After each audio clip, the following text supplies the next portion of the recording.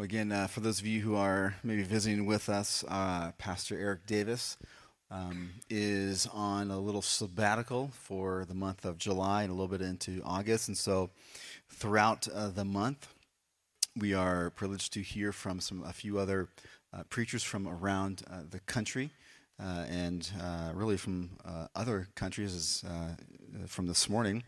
And so actually this morning we have Pastor Anton Van Straten. I'm not sure if that's how you pronounce that, but he serves currently as the discipleship pastor at Faith Evangelical Free Church in Grand Forks, North Dakota. As you will hear, he is not from North Dakota.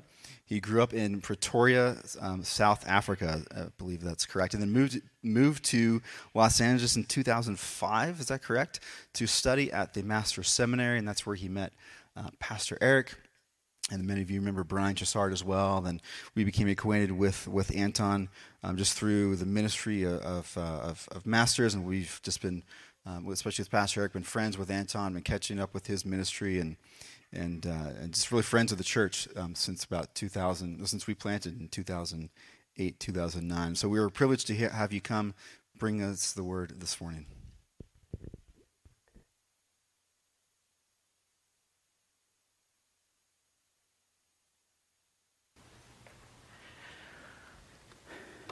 I'm truly blessed to be here and to see what happened with the little church plant that started, in 2010? Interesting, Eric was looking for people from his Bible study and colleagues from seminary to come and do a church plant out here in Jackson Hole. And my wife and I, we were like, yeah, it's we can do it, but snow... We from Africa, we don't know things like snow and, negative temperatures. We don't know that. So we're not going to come out here and, as God's sense of humor has it, I'm living in Grand Forks, North Dakota now. So you just have to roll with the punches. But, that too has many blessings. And thank you for having me here this morning. I want to share a little bit. I do love and appreciate nature. Last night I went over to Jonathan Robinson, right? That's your last name, right? And I'm sitting there having supper with them, and I'm looking out of his dining room window, and I'm like, if I take a picture of this, I can make a postcard and make money out of this. This is how beautiful this place is. And certainly when my first pastorate after seminary was at a place near Lassen Volcanic National Park. It's truly spectacular. Not as spectacular as the Grand Tetons, but there was this contrast between beauty of nature and the destructive forces of a volcano. Truly spectacular. And so it was, my first summer there, people started disappearing. And I'm like, man, am I such a bad preacher? What's going on here? Don't people understand my accent? What's going on here? But in any case, after a few weeks of not seeing this one family, I inquired and I said, was there anything I did that upset you? Is my preaching that bad? What is it? And they said, no, Pastor, no problem at all with you. In fact, we are just doing fine. Spiritually, we are doing just great. You see, Pastor, each summer we take our trailer and we park it there close to Lassen Volcanic Volcano, close to the park. And we spend our weekends there all through the summer. But this is the best time of the year because we grow so much spiritually there because we sit out there and look at nature, look at the birds and everything, and we get to know God in a very deep and profound way. And I'm like, wow, I can't compete with that. We, old church building, boring preachers, stuffy building, things like that, A little later on, I had another person come up to me, and she said to me, Pastor, we're going to be gone for the fall. You won't see us, but we're going to drive cattle from the hills, and we're going to be out there with the horses and the cattle and nature and all those good things. But rest assured, we're going to get to know God in a very deep and profound way out there. And I go, wow, I can't compete with that. But no doubt, God's creation does reveal something about the character of God. There's something about nature that touches us in a deep and profound way. However, getting to know God through nature, or any other means for that matter, can be very self-limiting. In fact, I think it's wishful thinking.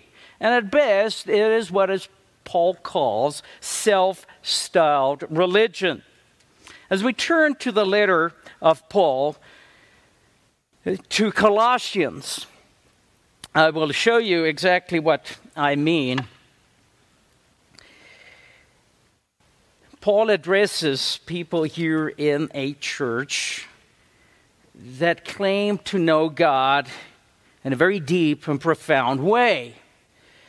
These later on became known as the Gnostics. These are people who searched for God and got to know God in a cryptic way, in a mystical way.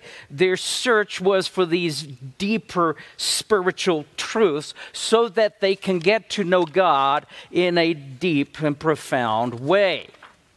The Gnostics boasted that they had this deeper knowledge of God.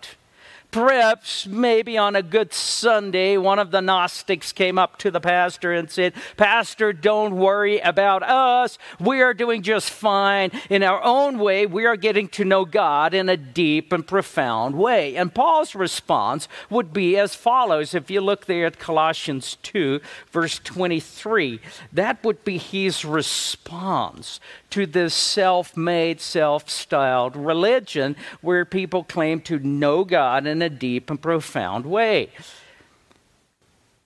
He says there in verse 20, these are matters having, to be sure, a word of wisdom, or the appearance of wisdom, in self-made religion.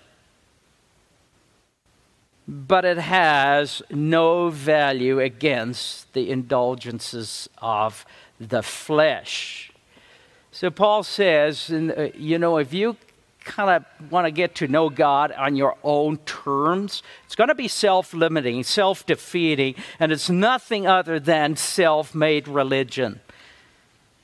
And so what Paul develops for us here in the book of Colossians, and beginning in the first chapter, he starts addressing people who know things about God, but they don't seem to understand it. And I'll get into that a little bit.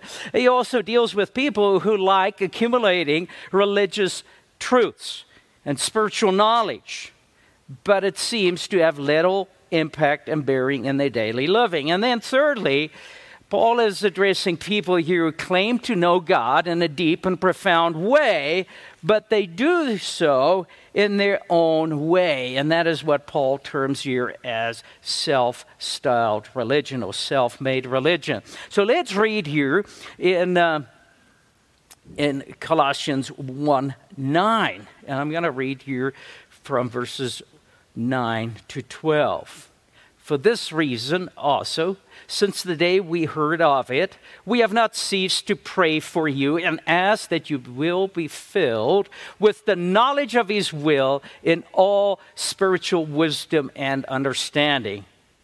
Verse 10, so that you will walk in a manner worthy of the Lord, to please him in all respects, bearing fruit in every good work, increasing in the knowledge of God, strengthened in all power according to his glorious might, for the attaining of all steadfastness and patience, joyously giving thanks to the Father who has qualified us to share in the inheritance of the saints in light.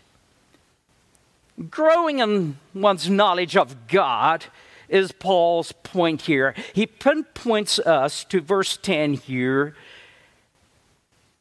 The culmination of everything is knowing God.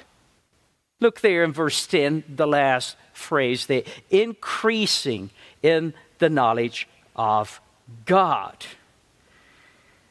Verse 9, Paul deals with this learning of God's will.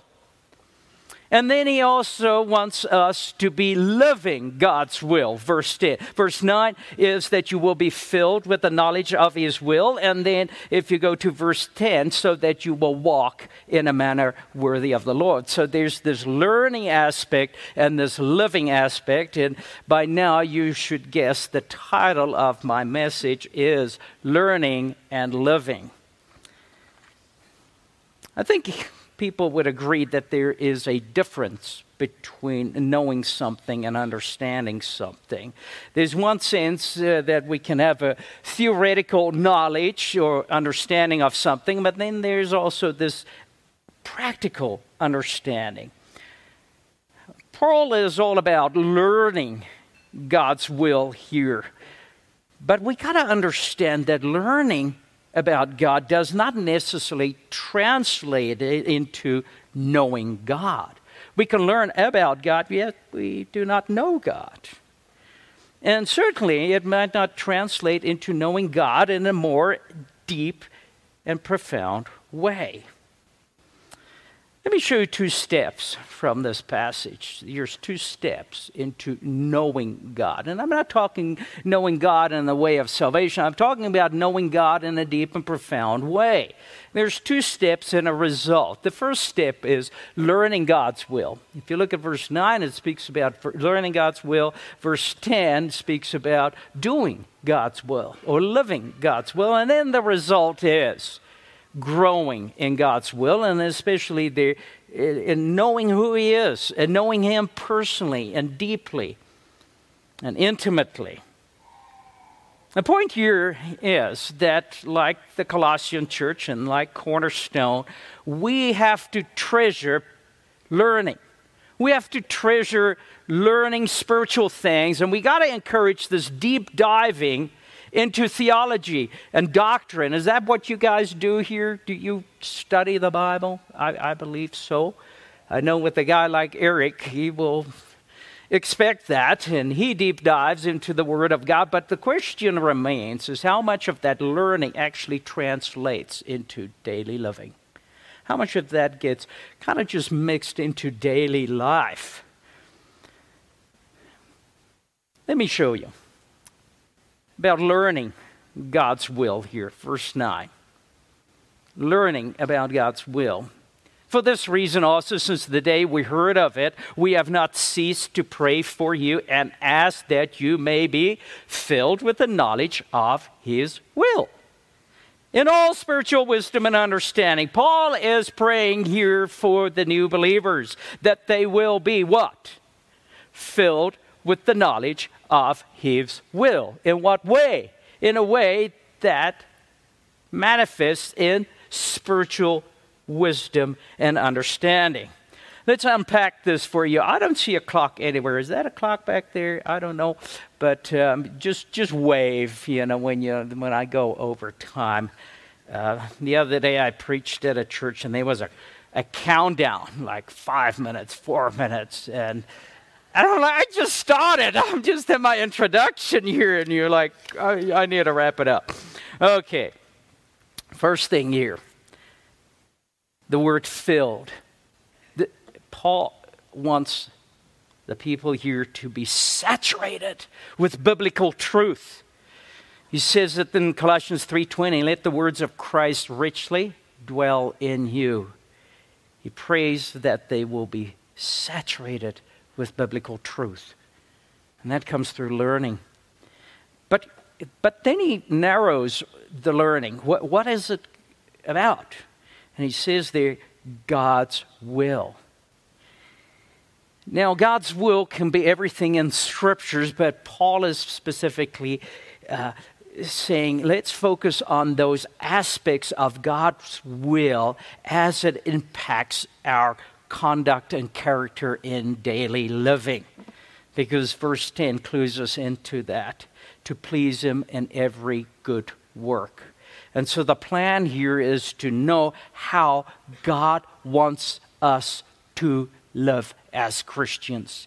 Paul says, you got to have that down. That's got to be in your mind, and you got to be saturated with how God wants us to live. Then the third set of words here is a unbreakable chain. It's a pearl string of some sorts. In all spiritual wisdom and understanding.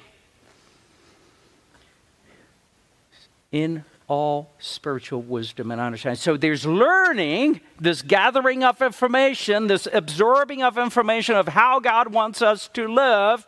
But he says this got to manifest in all spiritual wisdom and understanding. And those two words are unbreakable. It's an unbreakable chain, spiritual wisdom and understanding. Firstly, the first word there, wisdom, is sophos.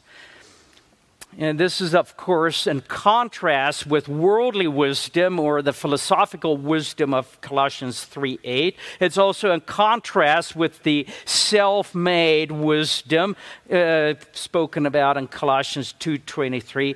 This is the wisdom that is reminiscent of the Old Testament wisdom, which is the consistent application of God's law and commandments.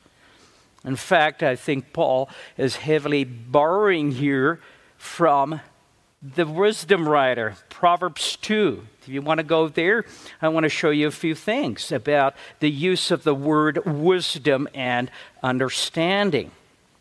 So what Paul combines here is the word understanding, and the Greek word is sunesis, which translates as understanding, or knowing something through experience. It's speaking of practically knowing something. And here, specifically, the will of God. The will of God, as it transforms the mind, it transforms the desires and the will. And it develops the mind like a muscle.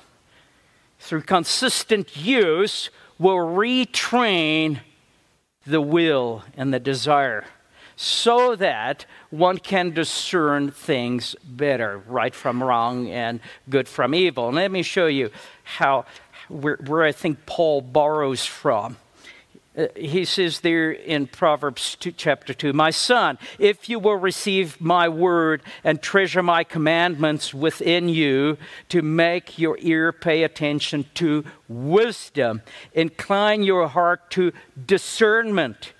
For if you call out for understanding, give your voice for discernment. If you seek her as silver and search for her as his hidden treasure, then you will understand the fear of Yahweh and find the knowledge of God." You see there the words wisdom and understanding and discernment all woven together. And let me just give you a plain and simple illustration of knowing something and understanding something and having wisdom about something and just knowing about something. So I've got this passion for fishing. And when I heard I'm coming up here, I'm like, man, get the gear ready. I'm going to go fly fish. This is prime territory. But you know, fly fishing is actually really simple. What you do is you take a stick and you tie a string to it. And you go stand at the water and you whip the water. Oh, you got to tie a little bug to the end of the string. And you put a hook on it so that you deceive the trout. And you whack the water like 3 times. And you know what happens third time? There's the fish at the end of the hook. And you're like, Anton, you know a lot about fly fishing, but it's evident you don't understand it. And yesterday, it was very evident I don't understand fly fishing. The fish have more discernment than I do. You see, we as Christians can end up knowing a lot of things and knowing a lot about God and yet not understand Him. Solomon's prayer in 1 Kings 3:9, he says, "So give your servant an understanding heart to judge your people, to discern between good and evil." You see, knowing God's will and understanding God's will and applying God's will in our lives will give us this reflex to discern good from evil and right from wrong. And just like those trout that's very wise, they know when to bite something and not to bite something. They know, yeah, this is going to be painful. I'm going to end up in the frying pan here. And likewise here, this is the pattern in the Bible, that there's a lot of learning, a lot of studying of theological truths, and we observe all these things, but we think they end in itself when it's actually a means to an end. Isaiah 6:9 says, go and tell this people, God says to Isaiah, go tell this people, they keep on listening, but do not perceive. They keep on looking, but they do not understand. Why? Why? They just accumulate all this knowledge, and yet they don't seem to understand the purpose of all this knowledge about God. And the answer to the question is they did not know how to use that knowledge. Hebrews 5:12. Paul says, well, whoever, I just always say Paul wrote to Hebrews. Don't tell Eric. But though by this time you ought to be teachers by now. You know a lot. You guys know a lot. But he says there, it's like you babies. You infantile. You can't discern right from wrong. You don't know how to navigate life. But you've got all this knowledge.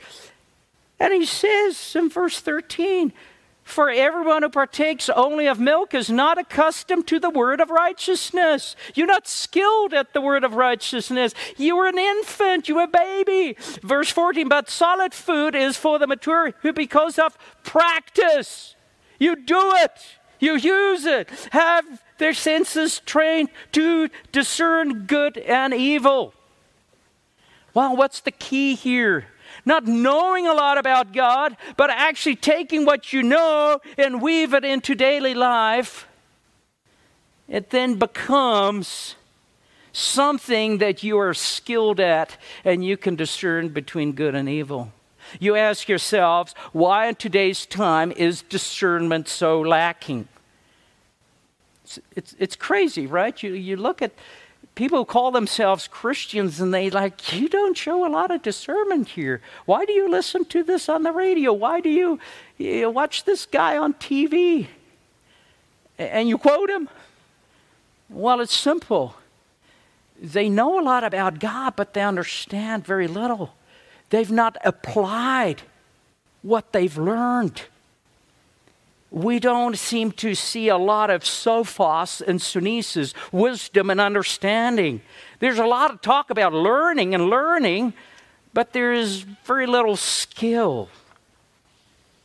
How much of our Bible learning actually is taken into our classrooms, into our boardrooms, into our hospital rooms, into our living rooms, and even the privacy of our bedrooms? How do we connect the dots in life? Biblically, is what Paul is saying here. How do you do that? Let me give you another illustration. Remember David? David said, I'll volunteer myself to go slay the giant Goliath. And so Saul, in his wisdom, says, come here, David, let's put a coat of armor on you. Let's give you a sword, and let's put on a helmet for you. And so he goes out to the battlefield, and he looks at this, and he says something very profound. He says, I cannot go with these, for I have not tested it. So in other words, David was going into the battlefield with armament that he was unskilled at. He might have played with his dad's sword, if his dad had a sword, or his dad's helmet, or a coat of armor, I don't know. But David was not a foot soldier. He was not skilled in that. Why? He never used it. He never applied it. He never went with his sword and did sparring with the sword. But what was he skilled at? The slingshot. He's like, I'm going to take all this stuff off. I'm unskilled in this. I've not used it before. And I'm going to get eaten up alive here by this giant if I go into combat with things that I've not used. And you all know how the story ended. I heard somebody the other day say that in ancient times, people got so skilled with the slingshots that they could take out a goose flying overhead. I mean, that's pretty skilled, right? Here's a word of advice to wives. You know, your husbands may be in duck hunting, you know, and if they come to you and they're like, oh, I need a new Beretta, or I need a new Benelli, some Italian-made shotgun, you can just say to your husband, what do you have? And he might say, oh, I just have this El Cheapo that I got from Cabela's. And you go, well, that sounds Italian-made, isn't it? Just get skilled at what you got. You don't need another shotgun. Wives will love me, men will hate me after this. But nevertheless, Christians, we often walk out of a church service, a Sunday school class, even an inductive deep study in God's Word. We all decked out with the helmet of truth, a sword of the Spirit in the one hand. And where do we go? We dump it all in the trunk of the car, and then we navigate life on brute instincts. God's will. We need to be familiar with it. And we can take it onto the battlefield of life. Let's learn something of Jesus here, the 12-year-old standing in the temple. Luke 2:47 says, and all who heard him were amazed at his understanding and his answers. People were amazed, not the great deal of knowledge Jesus had about the Bible or how much of Scripture he had memorized. No, what impressed the people was how Jesus could actually connect the dots. Somebody would come to him with a problem, and he would take the Bible and apply it to that problem. And they like, how do you do that? How do you do that? It says that they were amazed at his understanding. And there again is the same word, sunesis. Same word as in Colossians. You see, Jesus had both wisdom and understanding. And why? Because as from a child onwards, he was accustomed doing God's will. John 6:38. My food is doing my Father's will. Are we hungry to do God's will? We must have this hunger of application. We must be intent on application. And this is my second step here, doing God's will. First is learning God's will, okay? And now we got to do God's will. Paul's prayer was not merely here for intellectual knowledge or the accumulation of deep theological truth, though that is important, don't get me wrong. But look at what word verse 10 begins with. It begins with the word, so that. So that. Whenever you in the Bible see the word, so that, it means this is why you do it. Why do we do? Why do we learn?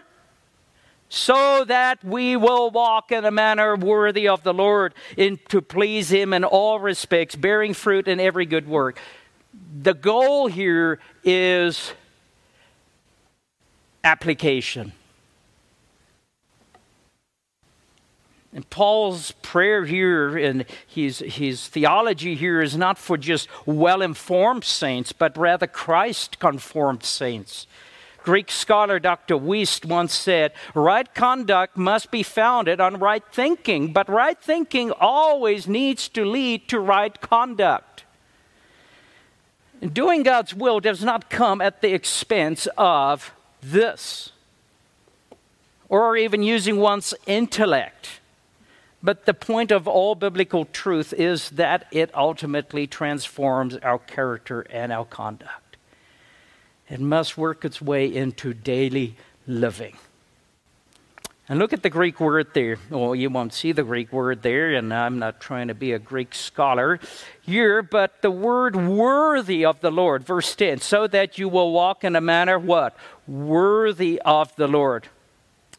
The word worthy there is the Greek word axios. And what it means, it's axis. We get the English word axis from there. It's the word for scales. And so what Paul is saying is here, in all your learning, it must be balanced with a life worthy of the label Christian. And so my question to you today here, dear brothers and sisters, is how does that scale look for you? Is it like, oh, I know so much about Bible, but on the other side, I'm light when it comes to the application of the Bible?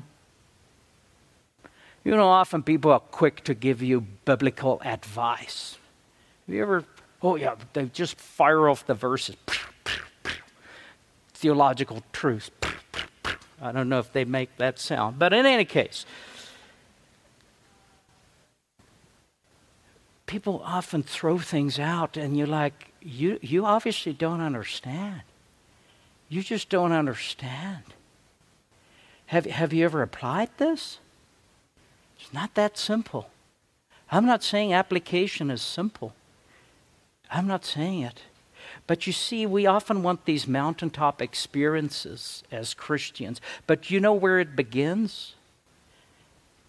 In doing God's will in the mundane things of life. Those small decisions that you make, let me please God here. Let me balance the scales here. Here is truth, and here is me, and my conduct. Is it in balance? Is there a balance? How much of our study of Scripture can be seen in our daily living?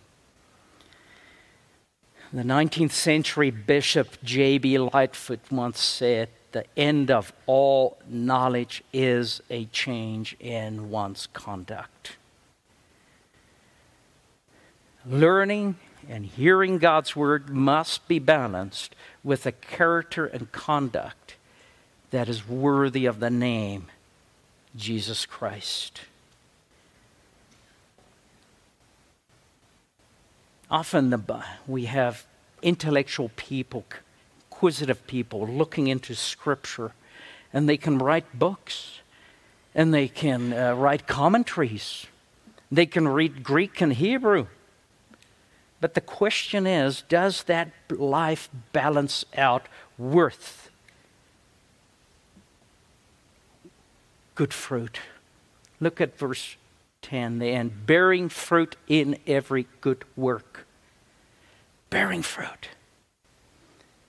And that's the doing aspects of God's will.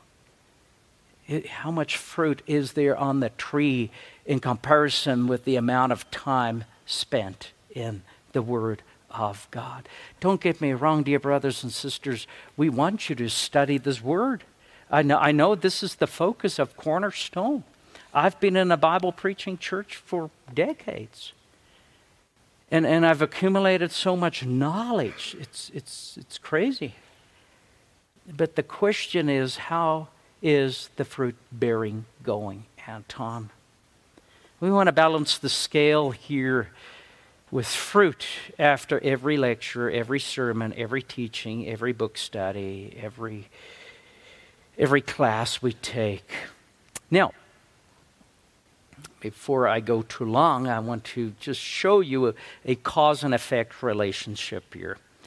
There's kind of a heartbreak here in Greek, but not so much in English. If you look there at verse 10, the last two phrases there, bearing fruit in every good work, increasing in the knowledge of God. That's very interesting. If you have the LSB translation, it says multiplying in the knowledge of God. There's an interesting relationship there. And this I will title the result of growing in God's will. You see the word bearing fruit. And that's a verb. It's an active verb, meaning the Christian is actively participating in the bearing of fruit. That is the Christian's duty and responsibility, to bear fruit. Of course, in a humble dependence on the Spirit of God, right? This is not sheer willpower. But the second part of this verse is just so amazing. It's passive, meaning that the Christian is the recipient.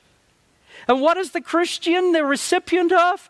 This growing, multiplying, increasing knowing of God. I don't even know if that made grammatically sense, but nevertheless, I'm from South Africa. I make up English as I go along. But nevertheless, here's this increase in the knowledge of God, which is outside the Christian. This is God rewarding. This is a benefit that the Christian, that God bestows on the Christian. This is a result. And what is it a result of? It is a result of faithfully learning God's will and faithfully living God's will. And then you will get to know God in a deep and profound way. As John Piper once said, God will reward you with God. We get more of God. And just to give you maybe a deeper sense of this, you think of great Christians who know God in a profound way. You like Adoniram Judson, or some of the Puritans, Amy Carmichael, John G. Patton.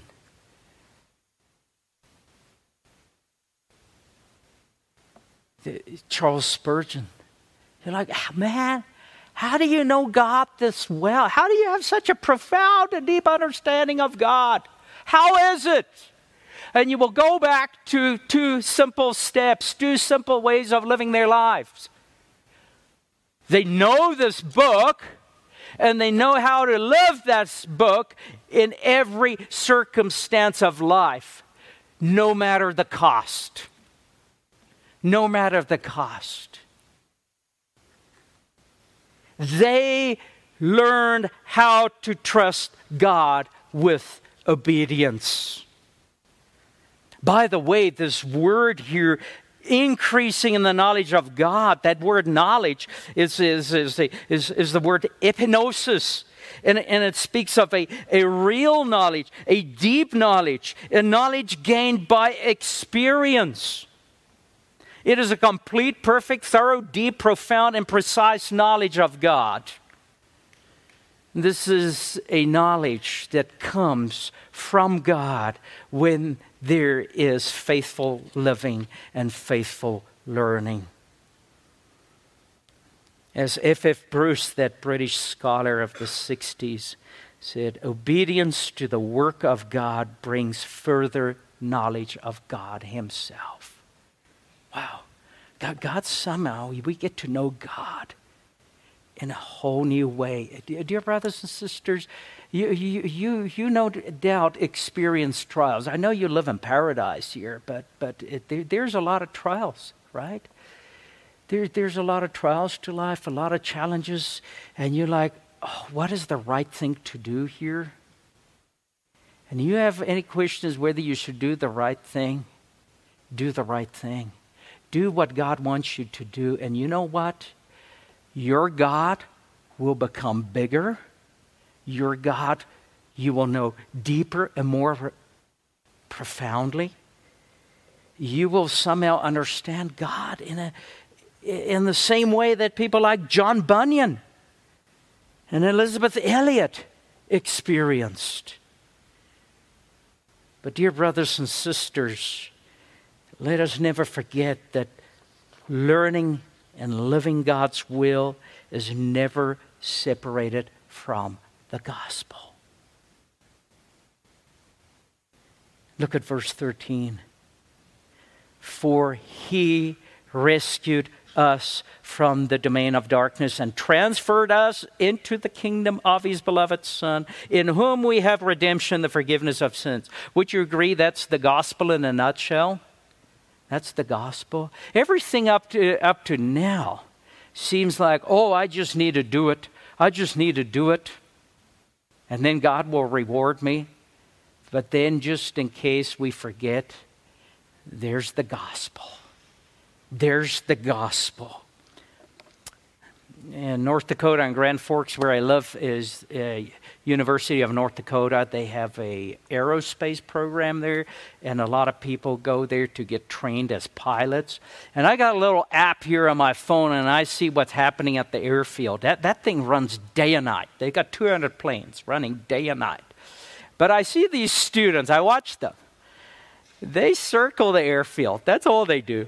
When they go solo, they just circle the airfield. They don't go far. Because when they go far, they get scared. Because there's things like thunderstorms and winds and all crazy things up in the air. And so it is with us. It should be that way with us. We got to keep circling the cross of Calvary. Keep circling. Because, dear brothers and sisters, where did it all begin? It all began at the cross. Your journey began the same as it is for everyone. Paul says you were rescued from what? The domain of darkness. Everyone here, including me, has a dark past. We all begin in the kingdom of, or the domain of darkness. But then Christ comes into our lives, and God the Father transfers us into the kingdom of his beloved Son, in whom we have redemption and the forgiveness of sins. And so in this journey, dear brother and sister, of learning God's will, doing God's will, and being rewarded with the knowledge of God, keep reminding yourself who you were before Christ. This is not something you do on your own. Taking off from an airport is easy. Landing an airplane is hard, but more rewarding. Learning God's word is easy. It's easy to learn this. It's not complicated. Applying it is hard. But when we apply it in even the difficult circumstances of life, and you see God come through for you and me, he becomes very big. And it's like we get to know God in a whole new way. Dear friend, if you have not placed your faith in Jesus Christ, today is the time to give your life to him and receive the forgiveness of sins. Today is the day of salvation. You as a Christian, dear brother and sister, you may be cruising your airplane on autopilot. I'm just going from Sunday to Sunday, Bible study to Bible study, home fellowship group to home fellowship group. I'm kind of in autopilot mode. There's going to be a time when God says, I'm going to turn off the autopilot. And what you've learned so far, you got to learn to do and apply it and live it. And so, dear brothers and sisters, today commit yourself to this applying what I've learned.